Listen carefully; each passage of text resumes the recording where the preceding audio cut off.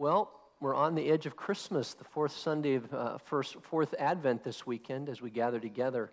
And what a year it has been, huh? So many things happened that we hadn't even seen on our radar screen, and so many things yet to occur.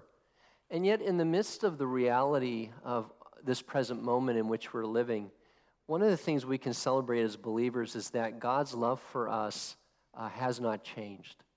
It is deep, it is eternal, it is trustworthy.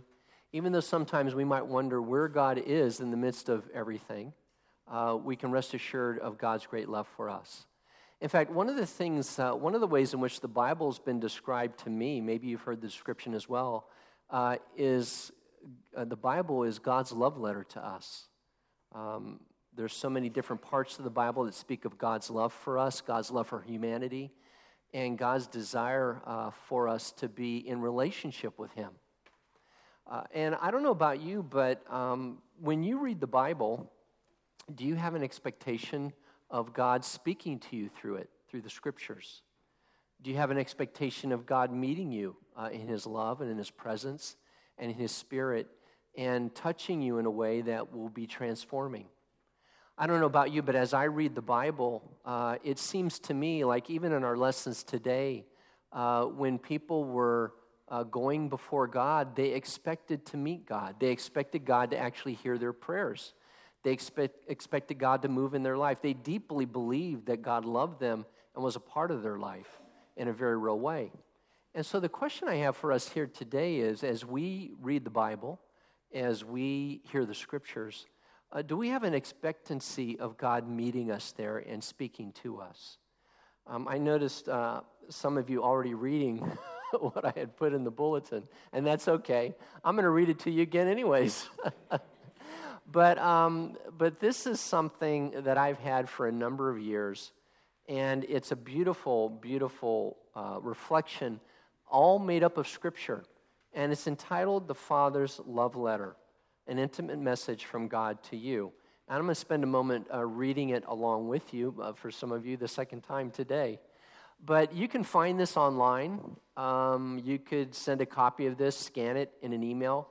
But one of the things I want to encourage us to do before I even read this letter with all of us here together is think about who you might be able to share this with. A lot of times it's difficult for us to know how to share our faith. And with Christmas coming up, as we celebrate the birth of Jesus, we celebrate, I believe, one of the most important events in human history, God the Father sending His Son into the world. And there are so many different ways to share about that with people. And sometimes we struggle with even how to share the words. I think this is a wonderful way to open up that door. It's from Scripture. Somebody else has already written it. You can say, hey, this is something our priest shared with us this weekend. I'd like to share it with you. And pray that as the people that you share this with read this, that the Lord would touch their heart. So let me read the Father's love letter. My child, you may not know me, but I know everything about you. I know when you sit down and when you rise up. I am familiar with all your ways. Even the very hairs of your head are numbered. For you were made in my image. In me you live and move and have your being. For you are my offspring. I know you even before you were conceived.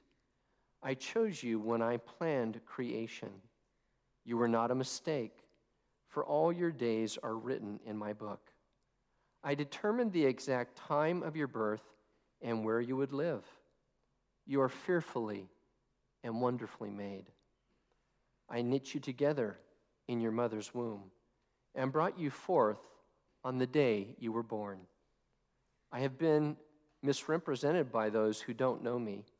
I'm not distant and angry, but am the complete expression of love.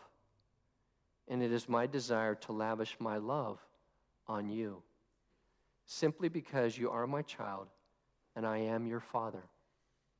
I offer you more than your earthly father ever could, for I am the perfect father.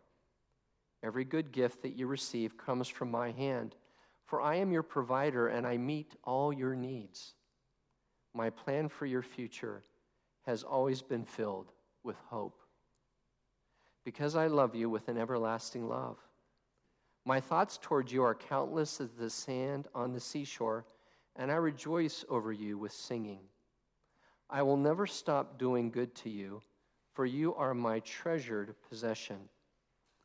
I desire to establish you with all my heart and all my soul, and I want to show you great and marvelous things. If you seek me with all your heart, you will find me. Delight in me, and I will give you the desires of your heart, for it is I who give you those desires. I'm able to do more for you than you could possibly imagine, for I am your greatest encourager. I'm also your Father who comforts you in all your troubles. When you are brokenhearted, I am close to you.